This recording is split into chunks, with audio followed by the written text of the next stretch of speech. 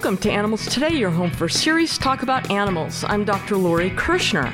Recently, we received a press release from a well-known organization claiming it was instrumental in making the Los Angeles City animal shelters, quote, no-kill. Now, we've spoken about the term no-kill before, both on the air and privately, and whenever it comes up, I have to say we get skeptical for sure. We think it's a subjective idea, that it is susceptible to slanting, can be based upon tricky counting and shady statistics. Fortunately, our friend and colleague, attorney Bob Ferber, lives and works in and around Los Angeles, and I'm going to guess he has a few opinions on this topic. After all, we all want to get to a place where no adoptable animal is euthanized, right? So we want facts, and facts are in short supply these days. Bob Ferber is a former animal cruelty prosecutor in Los Angeles and conceived of and helped develop the LA Animal Cruelty Task Force decades ago. Welcome back, Bob. Thank you, Lori. Bob, define no-kill. Well, that's the issue, is what is no-kill? I think that it's important to go back historically where the term started. The term no-kill, Lori, came about a couple of decades ago, I believe, when it was commonplace around the country for shelters to be killing, literally in this country, hundreds of thousands, in fact millions, of dogs and cats, many of which, if not most, were adoptable animals. And there were many excuses that the shelters were giving, many reasons. Some of them were good reasons why an animal was put to sleep. But in most cases, animals were being killed for no good reason. These were adoptable animals. And so there was I would call it maybe a political movement. It wasn't organized. But around the country, animal activists and lovers were saying, we need to have no kill. That's a goal. And there were some national organizations that labeled that said this is our goal in our city or in our state, that we want to be no kill. It was a very admirable effort. The problem with it is that the term has evolved, that we still use that term no kill. And as you pointed out, in L.A., we had a well-known organization, a respectable organization, announce that L.A. is no kill. And right after that happened, I got calls from friends and saying, is that really true? Is it really no kill? Are they not killing any animals at all? And in fact, I can tell you, Lori, that even at the local shelter where I volunteer here, the staff has now been trained that when people come in, they tell people when they bring an animal in, they relinquish an animal for whatever reason, or they find an animal in the street, the staff automatically says, we want you to know that we're not no-kill. And conversely, Lori, people come in all the time into the shelter saying, are you no-kill? Yeah. And the confusion lies in that there is no such thing as no-kill. If you take that plain meaning of the word no-kill to somebody, that means no animal gets killed. Well, Laura, you said it in the introduction before I started speaking. What we want is no adoptable animal to be killed. And the problem with this term no-kill is it doesn't include that. So it leads people to believe that no-kill means that no animal will ever be killed. And when you talk to somebody, like somebody walks into the lobby of a shelter with a stray animal and says, are you no-kill? The shelter can mean that, look, we do everything we can. If we're not overcrowded, if we have people coming in and they want this dog, we won't kill it. But realistically, some of the situations, an animal will be killed. And we don't have a real term for that. Some shelters are now using the term low kill. But that also doesn't really say what people want. I think what you said is so important. We want all adoptable animals not to be killed. And in fact, California state law has a phrase where the state legislature declared all adoptable animals in California must be adopted and shall not be euthanized. But wait, Bob, but that too is misleading, because how do you define adoptable? If a shelter defines no kill by not euthanizing any adoptable animals, then Doesn't no-kill depend on how the shelter defines adoptable? I mean, is an ear infection or an eye infection or an upper respiratory tract infection on a dog or cat, is that Absolutely. treatable? You hit the nail on the head. That is the crux of the problem, is that, when you say no kill, let's assume that let's say no kill of all adoptable animals. Then we get to what you just pointed out. What is adoptable? And that is, I'll tell a very sad story of a pit bull named Peaches that came into one of our local shelters and had been outside all of her life. She ended up having a terrible pyrometria, which is a terrible infection of the uterus. Yeah. She was bloated. She was in terrible shape. And miraculously, through a nonprofit I work with, we got surgery for her. She recovered. But now keep in mind, Peaches had never been indoors, had never been in a car, in a shelter, had been outside, no contact with people. After the surgery, she came back to the shelter. I drove her back, and she was very frightened, scared. She had over 100 stitches in her stomach. 2 nights later, a shelter worker went in, and she growled at the shelter worker when he was cleaning the shelter with a hose, and they killed the dog. So sad, now, Bob. Saying that this dog was not adoptable. That's an example. That's one horrible example. But it happens all the time. You and I and many of your listeners can think of examples. A dog that has been fighting for food on the street for months, and then comes in the shelter, and they put the food dish down, and they do this so-called behavior test. And the dog, when they put the food down and then try to take it away, the dog growls or tries to bite the person. Oh, the dog is food aggressive.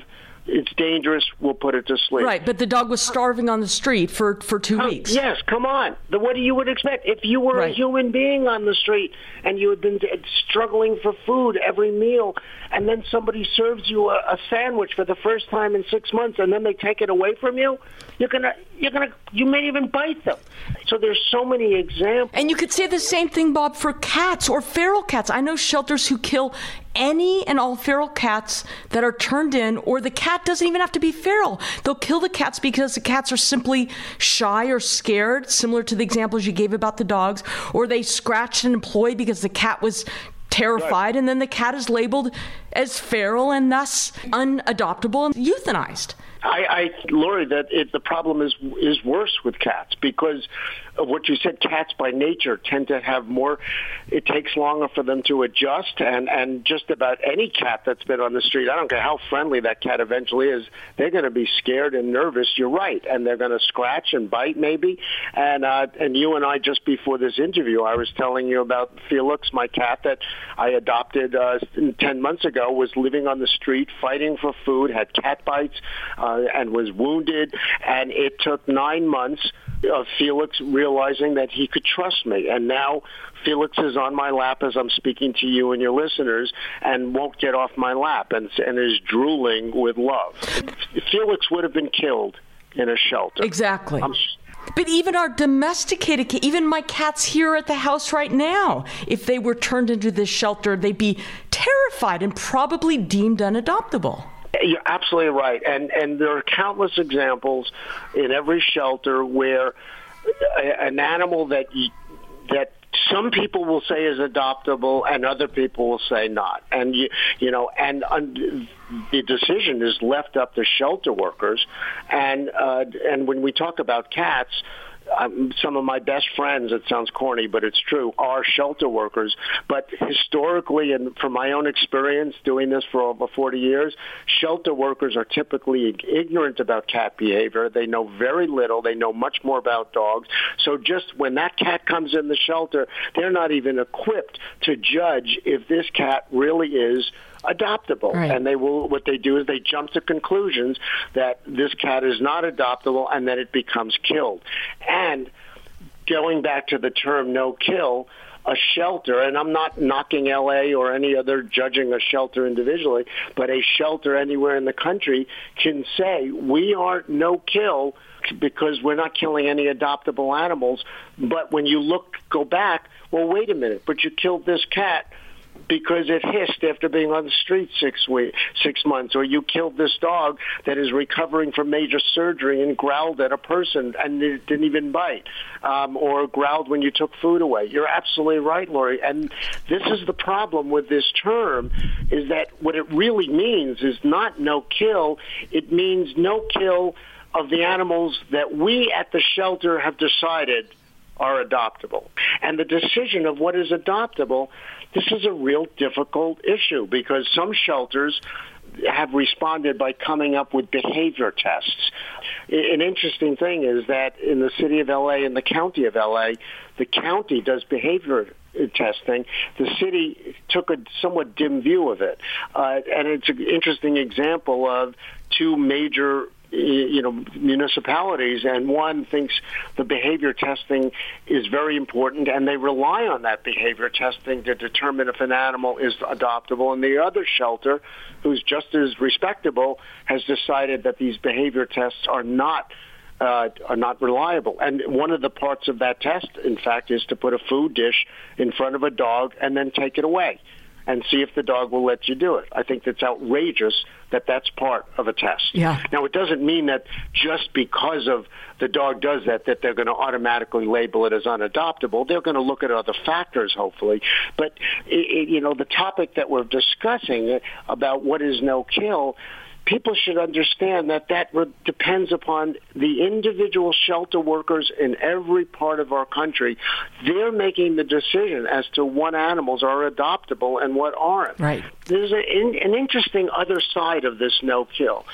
Years ago, I was in the meetings when L.A. started to focus on no-kill and said, we want to be no-kill. And many animal control officers were vehemently opposed to the no-kill. And it's interesting why. Their concern was that if it's no kill, you could have shelters with animals crammed into cages and dogs and cats that may never be adopted. They're going to live their life with a pretty poor quality of life. When do you say enough is enough? Yeah. And by the way, unfortunately, there are other shelters that say, well, the animal's been here for 3 weeks and we haven't found a home for it. We're going to put it to sleep. And that's a reality in shelters all over the country. Okay, we're going to continue this discussion right after the break.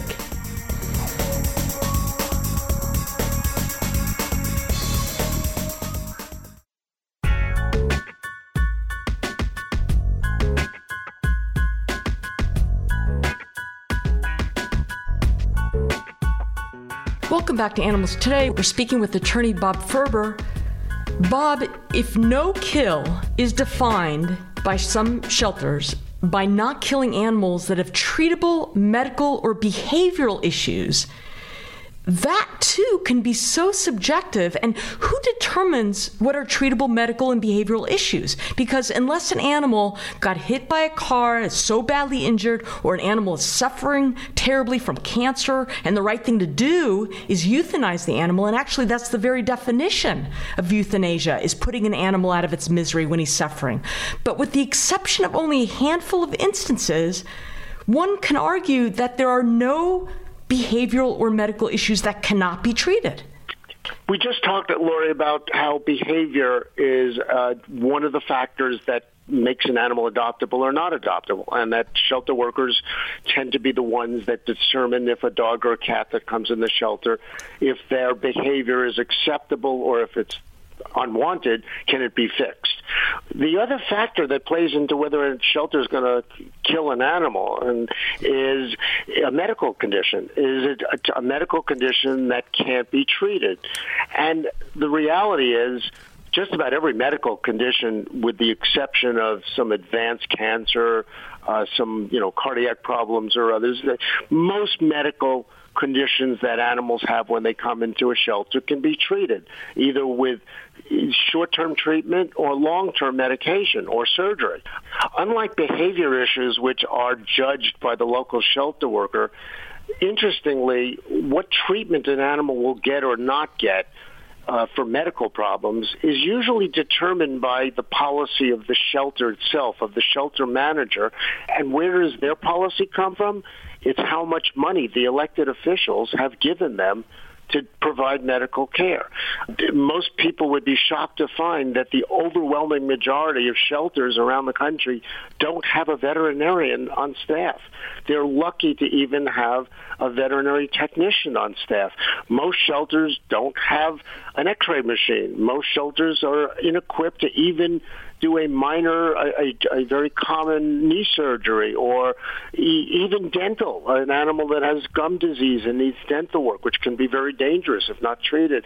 Shelters are ill-equipped. But in this case, I don't think we can put the blame or place the responsibility on the local shelter worker.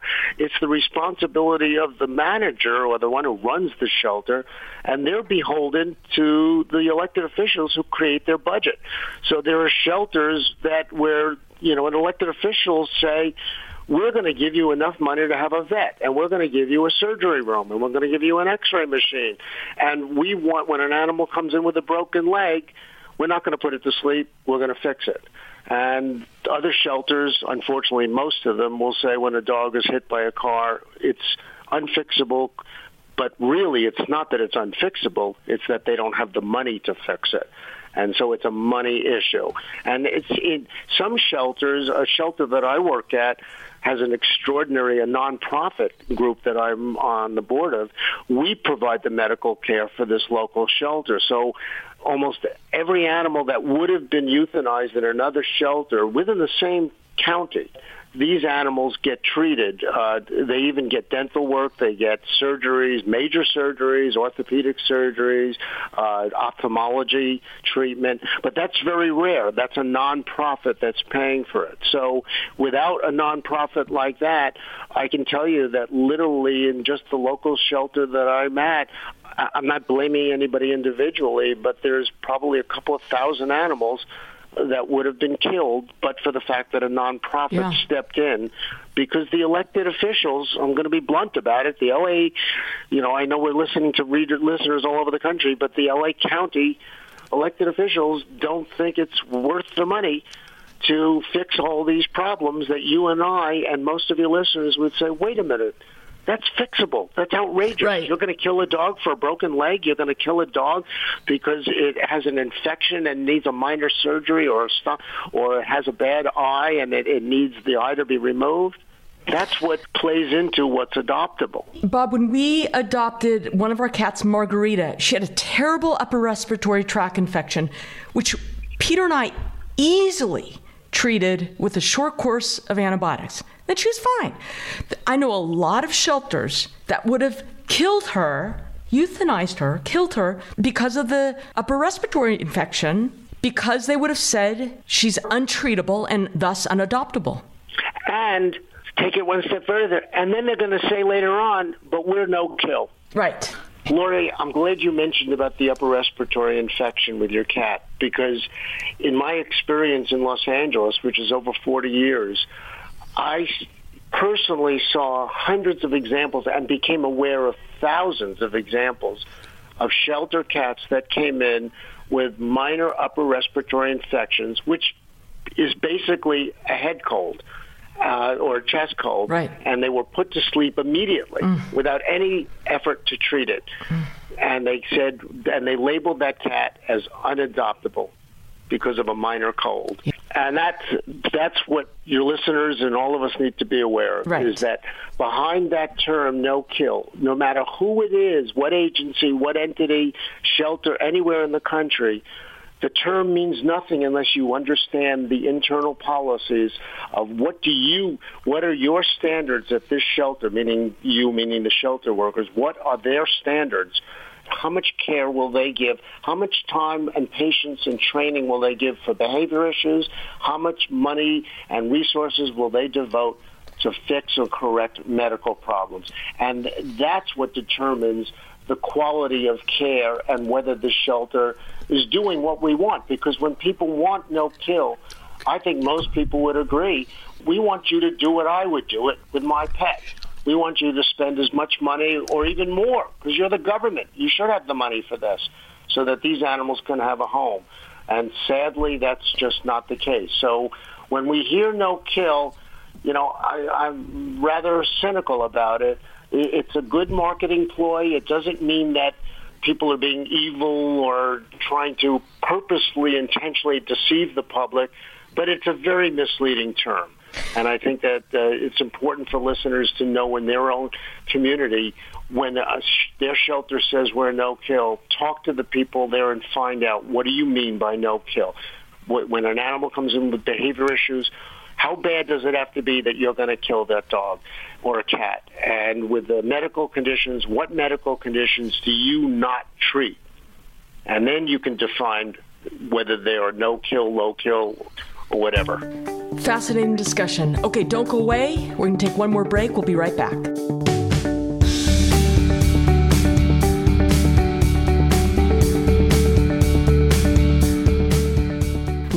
You look upset. I am, and I'm not sure what to do. My neighbor's dog is tied up outside. He looks very skinny and sick, and I never see food or clean water given to him. You need to report this right away. What do you mean? Well, you should call Animal Services or the police and tell them about the abused and neglected dog. They can help to make sure the dog is properly taken care of. Okay, I can't stand to watch him suffer anymore. What's the number?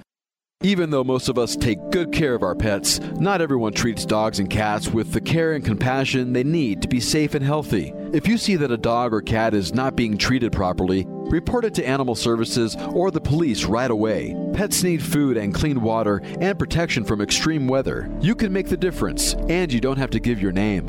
Help stop pet abuse and neglect. Be their voice. Make the call. This message is brought to you by Advancing the Interests of Animals. Visit them at aianimals.org. That's aianimals.org.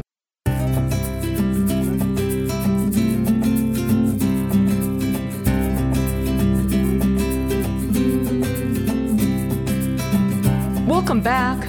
Bob Ferber, I'm aware of more than just a few shelters who maintain their, quote, no-kill status by turning down the intake of certain kinds of animals, like the pit bull types or any dog other than the most desirable, most adoptable dogs. So a person finds a stray dog and wants to take him to his local shelter so that dog is given a chance to be adopted. That shelter will indicate their full or whatever excuse. They tell the person to drop the dog off at another shelter or the county shelter. Yes, that's true. Without naming names, I can tell you that there is a well-known nonprofit in Southern California that does exactly what you're describing. It will take in animals, and then if the animal is difficult to adopt or needs to be euthanized, will transfer it to the government shelter, and the government shelter takes the statistic of killing the animal, and that nonprofit advertises themselves as no-kill. Right. And they will not admit it, but I know firsthand that it happens.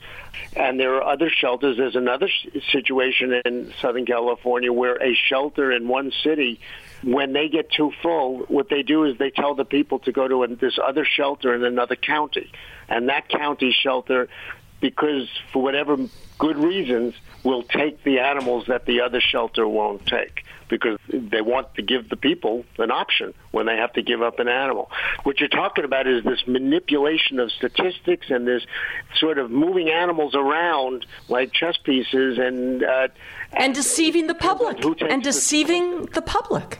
It's absolutely, and I think everybody needs to understand that while it's wonderful that nonprofit groups can claim that they're not killing any animals, people should understand that nonprofits have the option of doing that because they can turn away an animal. And anybody who has called up a rescue group and said, wait a minute, I found an animal on the street, will you take it? The odds are the rescue group is going to say, we have no room. So where do you bring the animal? You bring it to the shelter. So the rescue group can always say, we've never killed an animal unless it was an extreme example. Well, that's great, but you should understand, folks, that you're comparing apples and oranges. You can't compare that to the shelter and call the shelter people evil or, that they don't care about animals, because the shelters have a responsibility, a legal responsibility in most cases, to take every animal in.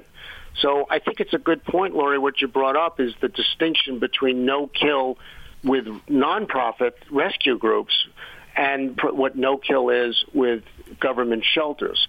Government shelters are under pressure to keep the number. That they only have so much room, they only have so much budget, and they don't have the option in most cases of turning animals away, whereas rescue groups do. Bob, to what extent are liability issues or legal issues playing a part in whether a dog or cat gets euthanized? Lori, I would say that it's the primary driving force behind the policies about behavior. It is the reason why a shelter worker in let's say a large city or county is determining that, well, this dog is growling when we take his food away. We think that that's dangerous. We're going to put that dog to sleep. Where does that come from? You hit the nail on the head. It comes from the lawyers. It comes from the legal advisors to the shelter who also are advisors to that city or county and are determining that this is too risky. So they're balancing the risk of adopting that animal to somebody that might get injured, who then might sue the city or county, or to a shelter worker or to a volunteer. So in the end, I'm so glad you brought this up, Lori. It's really lawyers who may not even care about animals at all, who are actually making the decisions, forming the policies about whether or not an animal is going to be rehabilitated for a behavior issue or not rehabilitated. Yeah. The job of the lawyer is, as I said, risk management, not risk elimination. But there are lawyers around the country that tell cities, don't take any risks with that dog or that cat that is acting fractious, or the cat that's hissing, or the dog that's growling. Don't take any risks. Put that animal to sleep, because we don't want a lawsuit from the volunteer. We don't want a lawsuit from the shelter worker or the person who adopts the animal. And if you take that position, it's horrible. You can get to the point where you can be killing all the animals that come in that are scared to death when they're on their first day in the shelter. So it's a matter of hoping that the lawyers for a particular city or county are willing to say, look, we understand that animals have issues. Animals can be dangerous. I mean, animals inherently who are scared, and they have teeth, and we all know that. Even the friendliest animal, scared under the right circumstances, can hurt somebody. We accept that in the world of animals. We know that. So great point, Lori, and I very few people know what you just pointed out. And even in the local shelter where I work, nobody that I've ever spoken to knew that it was the lawyers making the decisions about how far you go to help an animal that is scared, growling, hissing, biting. What a shame. Bob, are shelters legally required to document for public record why they killed a dog or cat? Yes. However, sort of gets to the point of what's adoptable. What is an accurate record? Cities and counties normally keep records of all the euthanasias. They keep statistics. They document why they put an animal to sleep. Some cities or states have laws about it, but it's customary for cities and counties when they kill an animal to put down, because it had, it bit somebody, something like that. But unfortunately, I've seen numerous situations where the animal, in your opinion and my opinion, would have been adoptable, but they write the records in a way that they distort it, they exaggerate the problem, or they just plain lie and say something that's different. And there's very few controls over that. So when people use the Freedom of Information Act type laws to get copies of the records of why animals were euthanized, and sometimes animal activists have done that, they've complained that the records are very vague. They don't make it clear. They say the animal was fractious or the animal was dangerous. Well, what does dangerous mean? We don't know. And unfortunately, it becomes difficult for members of the public to critique what the shelter is doing or hold them accountable if they don't keep accurate records. Record keeping is critical so that people can be held accountable. And yet, who's keeping those records? The shelter. And who's overseeing those records? The shelter director. But people should understand, shelter directors around the country are under pressure all the time to spend less money and to get more animals out of the shelter as quickly as possible, one way or the other, either through an adoption or being euthanized. Now, when there's more activism, where the public is outraged at the number of animals that are being euthanized, you will see that the shelters will do a better job. They will start trying to reduce the numbers through adoption and not through euthanasia. This is for another topic, but around the country, the most underfunded agency in every city government that I've ever looked at, the most underfunded agency is the animal control, the shelter. They get the least amount of money. They're the most desperate for resources, for staffing.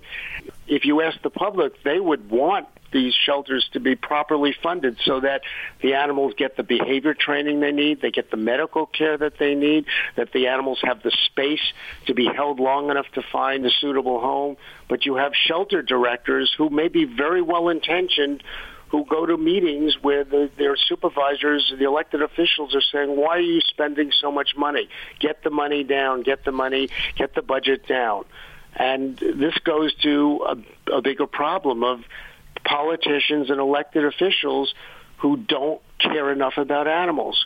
There's not enough political will in the United States to remedy this problem. Okay, Bob, we've learned in this discussion just how complex the simple question leads us to, like the definition of no-kill. And you touched upon the term low-kill, which really can't capture, it's an attempt to say something, but it really turns off some potential adopters, and it doesn't really capture the complexity of the situation. So, maybe we need, or maybe it's just not possible to do it in a phrase or a tagline. You need a mission statement, and that needs to be attached to the shelter. I don't know how else we can convey really what's going on simply in a sort of snappy advertising fashion, Peter, I've actually struggled with that problem of, is there a better term? Is there a better phrase? Because we like catchphrases. A mission statement, I agree with you, is a good way, but how many people are going to read the mission statement? And even with the mission statement, as Lori pointed out, so much of this is subjective.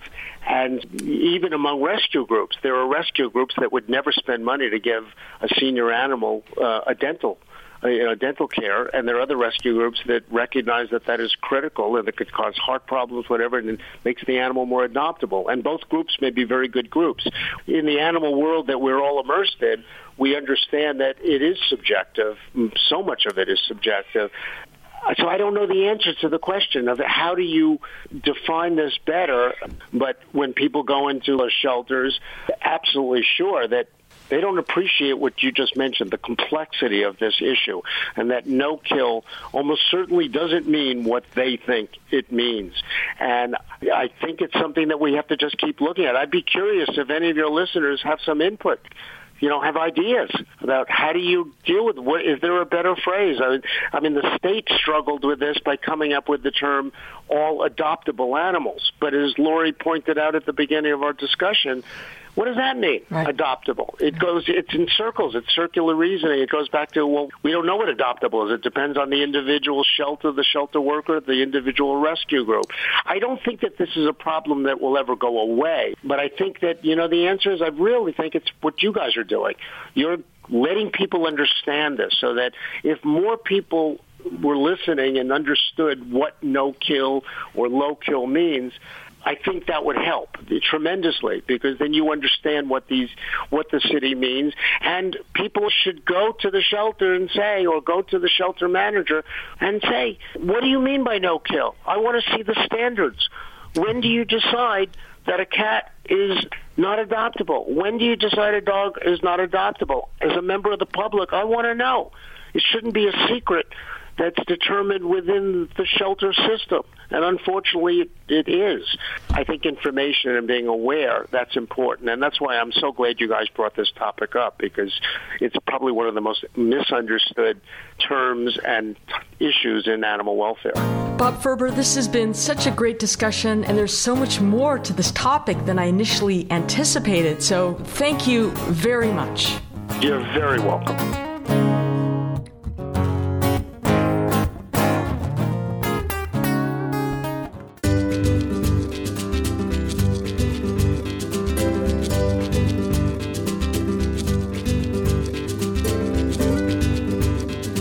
what it's time for, Peter? Oh, no, I know what that means. What? An animal quiz potpourri. Potpourri. Of topics. Jeopardy-like. Yes. Listeners are going to play along. See if you can beat Peter. Not hard. Hit Ready? me. Hit okay. me. Hit me. Which of the following animals breathe through their skin and lungs? Fish, frog, earthworm. Oh, I'll go with frog. Frog is correct. Right. They've got that very moist skin. Yeah. Oh. Easy to exchange gases through. Correct. Oh. Which animal has the largest brain of all terrestrial mammals? Elephant, I guess. Yes. Okay. Now, the sperm whale has the largest brain of any animal species, weighing up to 20 pounds. Lemurs are only native to one country. Which one is it? Madagascar. Yes, the island of Madagascar. They are so cute. They are. Peter, as you know, we used a lot of different animals during World War II, right? Mules, dogs, pigeons, horses, cats, elephants, and others. And here's the question. What animal did the U.S. military try to use as bombers during World War II? Okay, I'll go with a bird. Bird. What? Pigeon? Bats. Bats. They were called bat bombs. Have you heard of that? No. Before there were guided missiles and drones, there were bat bombs, right? The idea was to strap tiny timed incendiary bombs to bats and release them over the cities. The bats would then roost in buildings or whatever, and then after a while the bombs would explode. According to the Washington Post, the U.S. military once recruited hundreds of Mexican free-tailed bats in a plot to blow up Japanese cities during World War II. Now, the whole scheme was cooked up by a Pennsylvania dentist. Okay. And President Franklin D. Roosevelt rubber-stamped it, and then reportedly this whole idea ended when the bats and their bombs set most of a New Mexico military base on fire. That's so good. I need to read about this dentist. This is great. Yeah, created dentists are very creative. No, I'm laughing at dentists. I respect dentists. Many of them are. You do? I do. Many of them are very creative. They're inventors. Yep, yeah. That's right. Okay. Which animal has the most powerful bite in the world? Like absolute, not like per tooth or per body weight. Right. Absolute. Absolute. I'm going to go with, I'll go with hippo again. The saltwater crocodile. Oh, yeah. Although hippo has a pretty strong bite, I'll tell you that. I wouldn't want one. Right. At 4,000 pounds per square inch. 4,000 pounds. The saltwater crocodile of northern Africa has the strongest bite of any living animal, powerful enough to snag and drag a zebra or an antelope by the hoof into the water. Yep. Which animal has the longest tail of any land mammal? Mammal. Wow. Longest tail. Longest tail. I'll go with kind of monkey. A good guess. The giraffe has a tail measuring up to 8 feet. Its body is about 8 feet. Now, if you want to consider caudal fin a tail, the common thresher shark has a tail or fin measuring up to 10 feet in length. And this is the same length as the shark's body. But the male long-tailed widow bird is the animal with the longest tail in relationship to its body. It measures 3 feet, which is 4 times the length of its 9-inch body. These beautiful birds are found in Botswana, Namibia, and other countries in southern Africa. That's really interesting, especially, well, it all is fascinating to me, but you wonder what forces led to a thresher shark having such a large fin like you described. Have you seen, you can envision what they look like. Yeah. It's really amazing, and you wonder what benefit does this confer? It must be something pretty powerful. I mean, it's so weird looking. If you're scuba diving, you're going to recognize the thresher shark, aren't you? Thresher shark.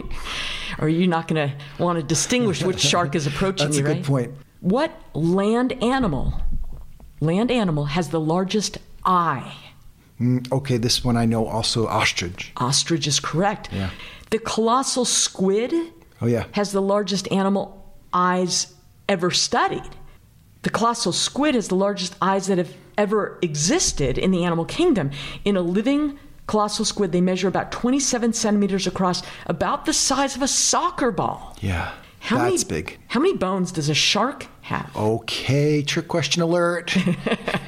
No bones. Correct. No bones, please. The shark's skeleton is made of cartilage and connective tissue, but I'll tell you, Peter, that even though sharks don't have bones, they still can fossilize. As most sharks age, they deposit calcium salts in their skeletal cartilage to strengthen it. Which flightless bird is the emblem of New Zealand? That's the kiwi. The kiwi, the national icon of New Zealand and unofficial national emblem. New Zealanders have been called Kiwis since the nickname was bestowed by Australian soldiers in the First World War. A group of flamingos is called what? A squad? A flamboyance? Yeah. A pack? I know. You've laid this one on me before. I don't know if you remember, but I do remember. I didn't believe that it would be actually a flamboyance. It is. Yeah, I was seeing if you remembered. Usually I don't. The purpose is to learn from my quizzes. Yeah. Paul McCartney wrote a song about his dog. Mm-hmm. What is the name of that song? Jet. You know, that's right. Jet. Actually, Jet was written when Paul McCartney was with the Wings, right? Yeah. Okay, so I should rephrase the question. What song did Paul McCartney write when he was with the Beatles about his dog? Okay, that one I don't know. So. Martha, my dear. Really? Yeah. That was about a dog. Wow. About his old English sheepdog, Martha. That's sweet. It's a sweet song, isn't it? Oh, my goodness. Love it. Which rock band, this one you should know, which rock band wrote and sang Wild Horses? The Rolling Stones. Yes, that was a song on their 1971 album, Sticky Fingers. Can you name another song with horse in their title? Horse with no name. Yes, I right? knew you were going to say that. Sang by the group America, that was released in 1971. It was America's very first single and was also their biggest hit, actually. Do you know what the title means? Stuck in the desert, hot. This is interesting. Some U.S. radio stations banned the song because of its title and some of its lyrics. It was thought that the song was about heroin. Hey. Horse is a common street term for... heroin? Yes. Okay. I didn't know that, by the way. And lyrics, like feeling good to be out of the rain, was thought to be a metaphor for escaping the drudgery of everyday life in the city. Other lyrics which were criticized, the heat was hot, there were plants and birds and rocks and things. Right. Right, because there ain't no one for to give you no pain. Which is continuing on the heroin metaphor.